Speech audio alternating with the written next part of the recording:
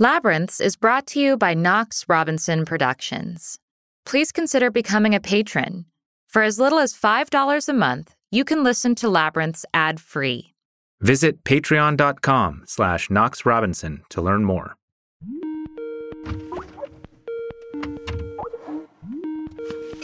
Hey, Mom.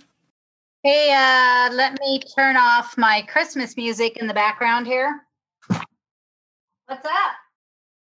I was calling to quickly pick your brain and get your immediate thoughts on the recent news. Yeah.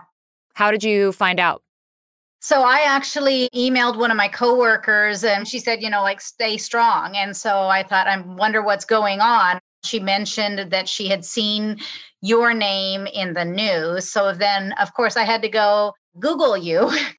And that's when I saw the news article that said that Gaudet had been released. This morning, the man convicted in the assault and rape of British exchange student Meredith Kercher is free. An Italian judge ruling Rudy Guede can complete the rest of his sentence with community service. And how did you feel? Yeah, I tried to reconcile my feelings of, this is a human who should never be loose again. But then I always step back and think about you telling me many, many, many, many, many times you can't judge people by the worst thing that they've done. So it's hard for me to separate those things, especially since he kept trying to point the finger at you to get himself off. Guede was the only person still serving a sentence in Kercher's death. A fast-track process resulted in less jail time, but he continues to maintain his innocence, now saying justice has not been done. Kercher's roommate Amanda Knox and her boyfriend Raffaello Sollecito were also found guilty, but their convictions were overturned. So I struggle with finding any redeeming qualities for this human being. And then I worry that people around him aren't safe. I'm feeling lost. Like you're not in the right place? No, just that I'm Amanda Knox. That is difficult. More difficult than being Christopher Robinson. Well, thank you for being here on this labyrinth with me. Today, we're giving you a special bonus episode reacting to some recent and shocking news. We still have another new episode coming out on Friday, but think of this as a little microdose of Labyrinths. How are you feeling about all this? I don't know. I mean, I'm conflicted. I'm feeling conflicted because a part of me is still very deeply angry at him. And part of it is for what he did. But the other part of it is what everyone else allowed him to get away with, which is not really his grave sin, he's not the one who's in charge of holding himself accountable for his crimes. And it just this whole him getting out, I don't even have a fucking problem with him getting out, especially if he can't be anywhere near me. It's just this idea floating around that, the world kind of wants him to not take responsibility. People around him are saying to his face, how come you are the only one who ended up in prison? Because you aren't some rich white girl like Amanda Knox? And it's because he's the one who fucking raped and murdered Meredith. That's why he's the only one who was in prison. He was the only one who should have been in prison. And everyone who's sort of giving him this feedback loop of not taking responsibility for his actions is deeply frustrating, because it's people don't actually care what happened. They care about the symbolism. They care about the idea of the person, not the person. They care about the idea of the action and not the action. So once again, I see the story thwarting the truth. Yeah. Well, we organized these thoughts into a more coherent form. Yeah. You want to step into that?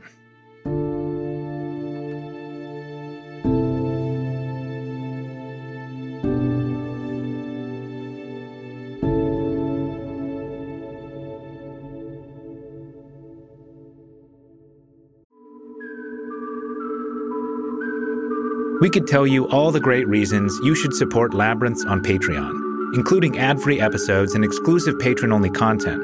But why not hear it direct from a listener? Hi, my name is Allie, and I joined Labyrinth's Patreon because there's nowhere else that you can explore the ebbs and the flows of humanity with the kind of truth and grace that you can get with Labyrinths. There really isn't anywhere else you can get that. Visit patreon.com/Knox Robinson. It has been my fate to bear the infamy of Meredith Kercher's tragic death, an infamy that belongs to her forgotten killer, Rudy Guede. Despite leaving his DNA on Meredith's body, despite leaving his fingerprints and footprints in her blood, Guede was never charged with murder. Instead, he was quietly convicted of a lesser charge long before my own trial ever reached a verdict. Taking his cue from the prosecution and media, Guede has taken every opportunity to blame and accuse me. And he has never acknowledged his horrific crime or faced appropriate consequences. The story people don't know is that the night Guede raped and killed my 21-year-old roommate was just the horrific climax of a burglary spree he had been on since his adoptive family had disowned him a couple months prior. Just days before killing Meredith, he was caught in Milan burglarizing a nursery school and found to be carrying a knife.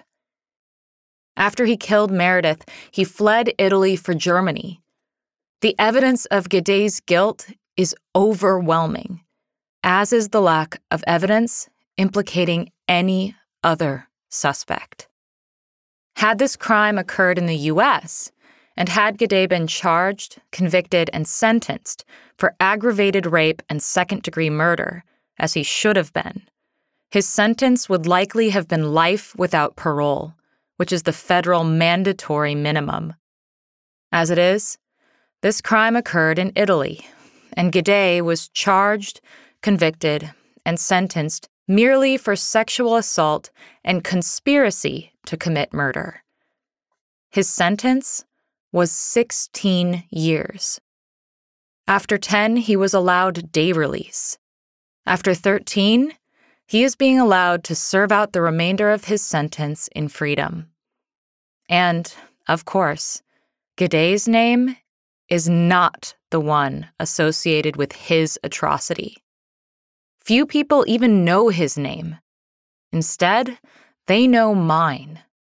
The only reason most people know I exist is because of what he did.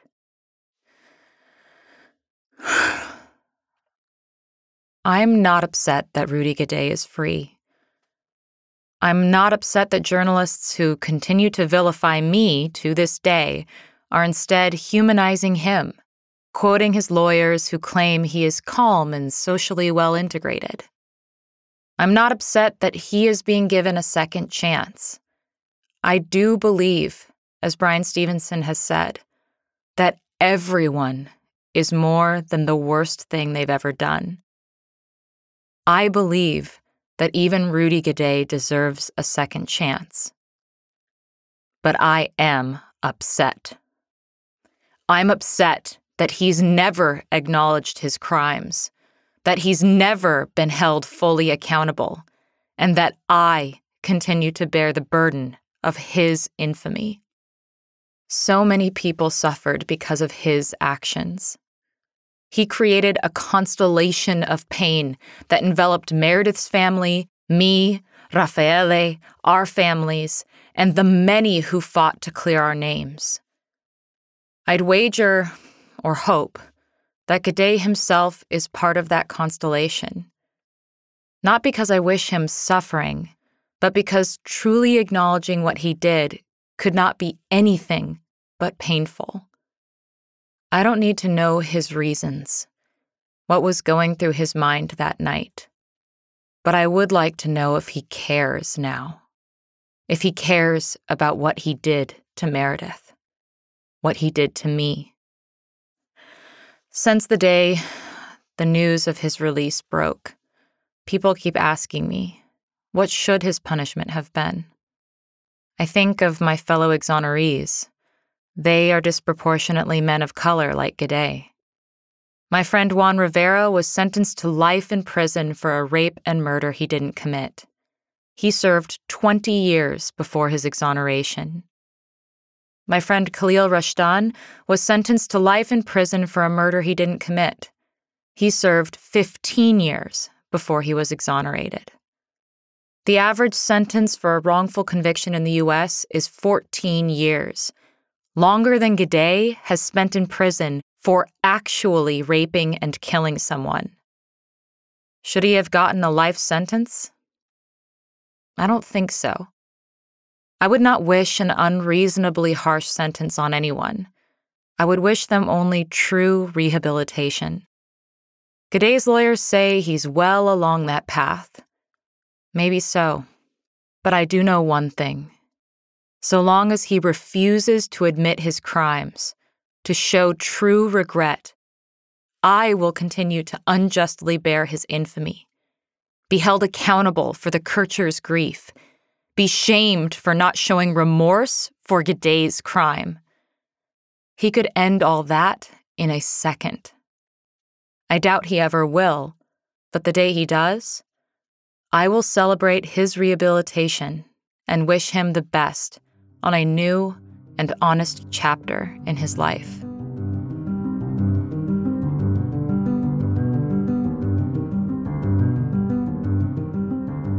You have high hopes. I do have high hopes. That's a very optimistic demand. I mean, I expect him to lean into the delusion.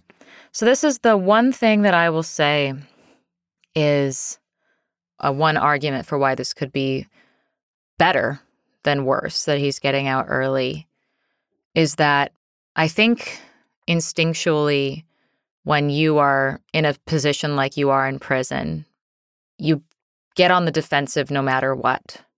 Guilty or not, right? You feel like you're the victim of society. And my hope is that once he's finally out of that environment, he will have finally the space to realize that he's not the center of the world and his victimhood is not the center of this story.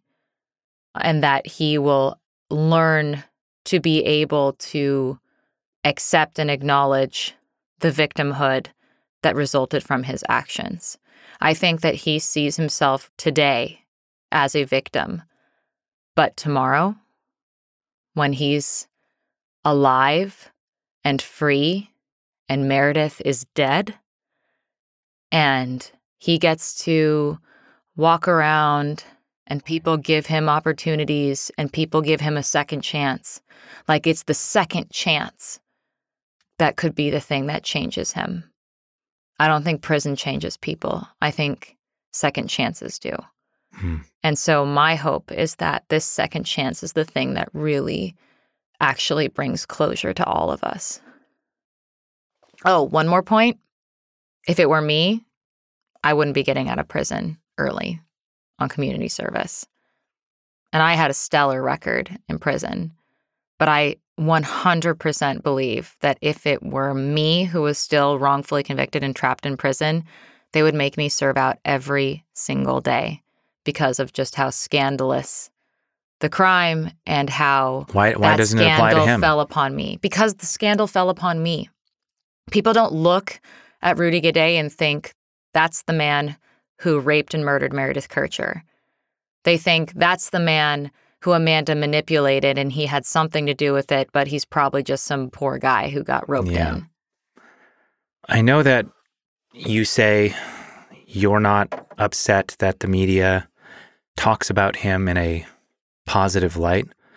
But can I be upset on your behalf? Well, so here's the thing.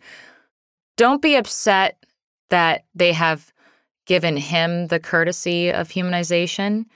Be upset that they are hypocritical assholes who post every speculative, scandalous, and slanderous spin based not on evidence at all in order to vilify me and dehumanize me, while completely ignoring any good things I put out into the world because it doesn't fit their preferred narrative.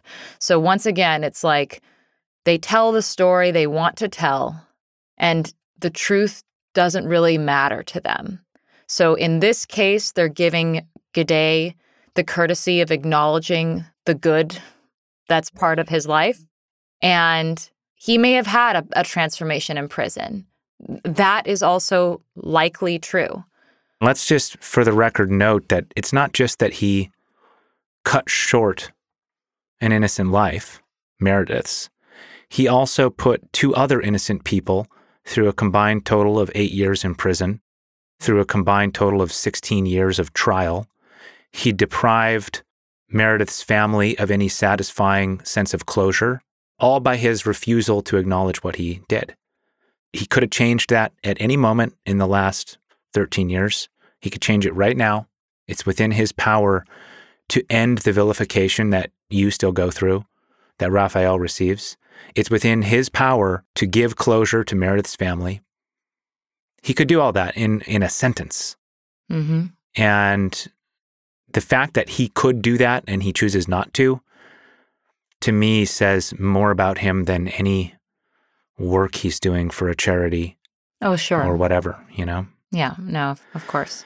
What I want to say, though, is that we know that the human brain is still developing until age 25, and that especially in hormonal young men, the decision-making parts of the brain, the risk analysis, Absolutely. Those centers are not fully developed from what we understand until mid-20s. Mm-hmm. And so G'day was how old? I think he was around like 20 or 21. He's 33 now. He's your age. So same age as you.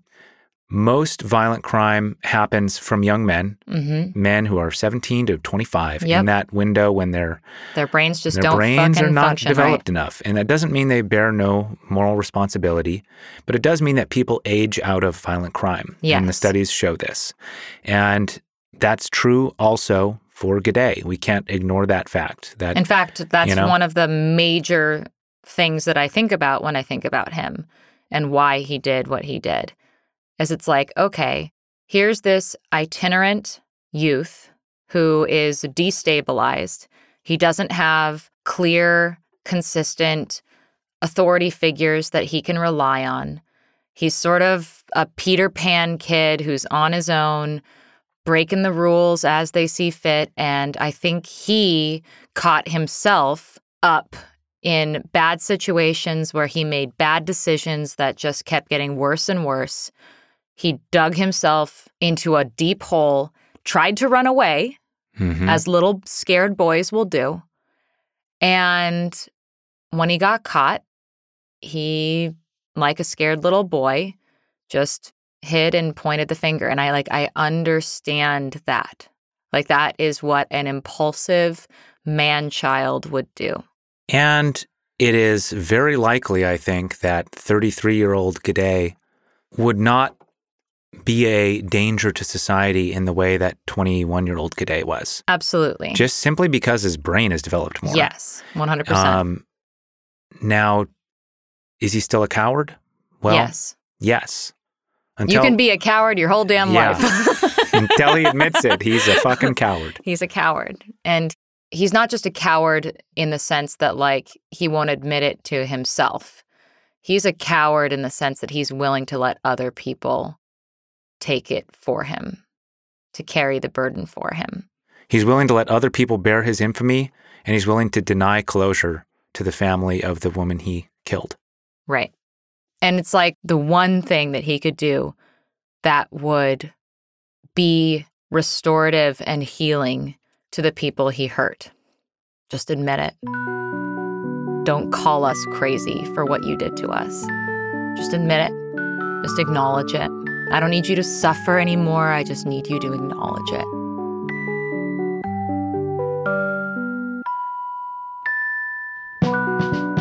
I thought about it, and I hope that you weren't getting, as you normally do when crap comes out, people start coming out of the woodwork and saying mean things. And so I always worry about you.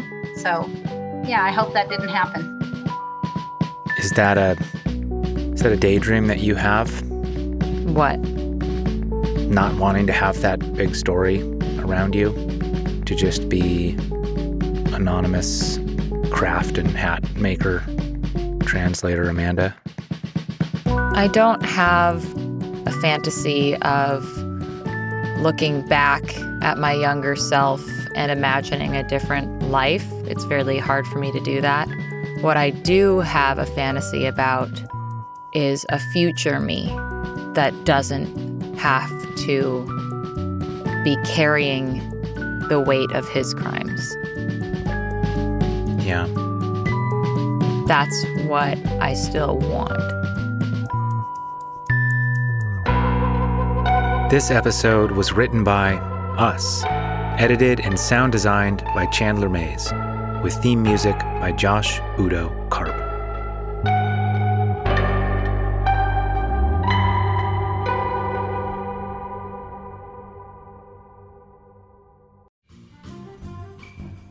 Hello, listener. This episode of Labyrinths could be ad-free, but that requires exclusive access. Your mission, should you choose to accept it, is to become a monthly Patreon subscriber, which will grant you access to top-secret patron-only content. This podcast will self-destruct without your support. Was that too cheesy? Who doesn't like cheese? Visit patreon.com/Knox Robinson.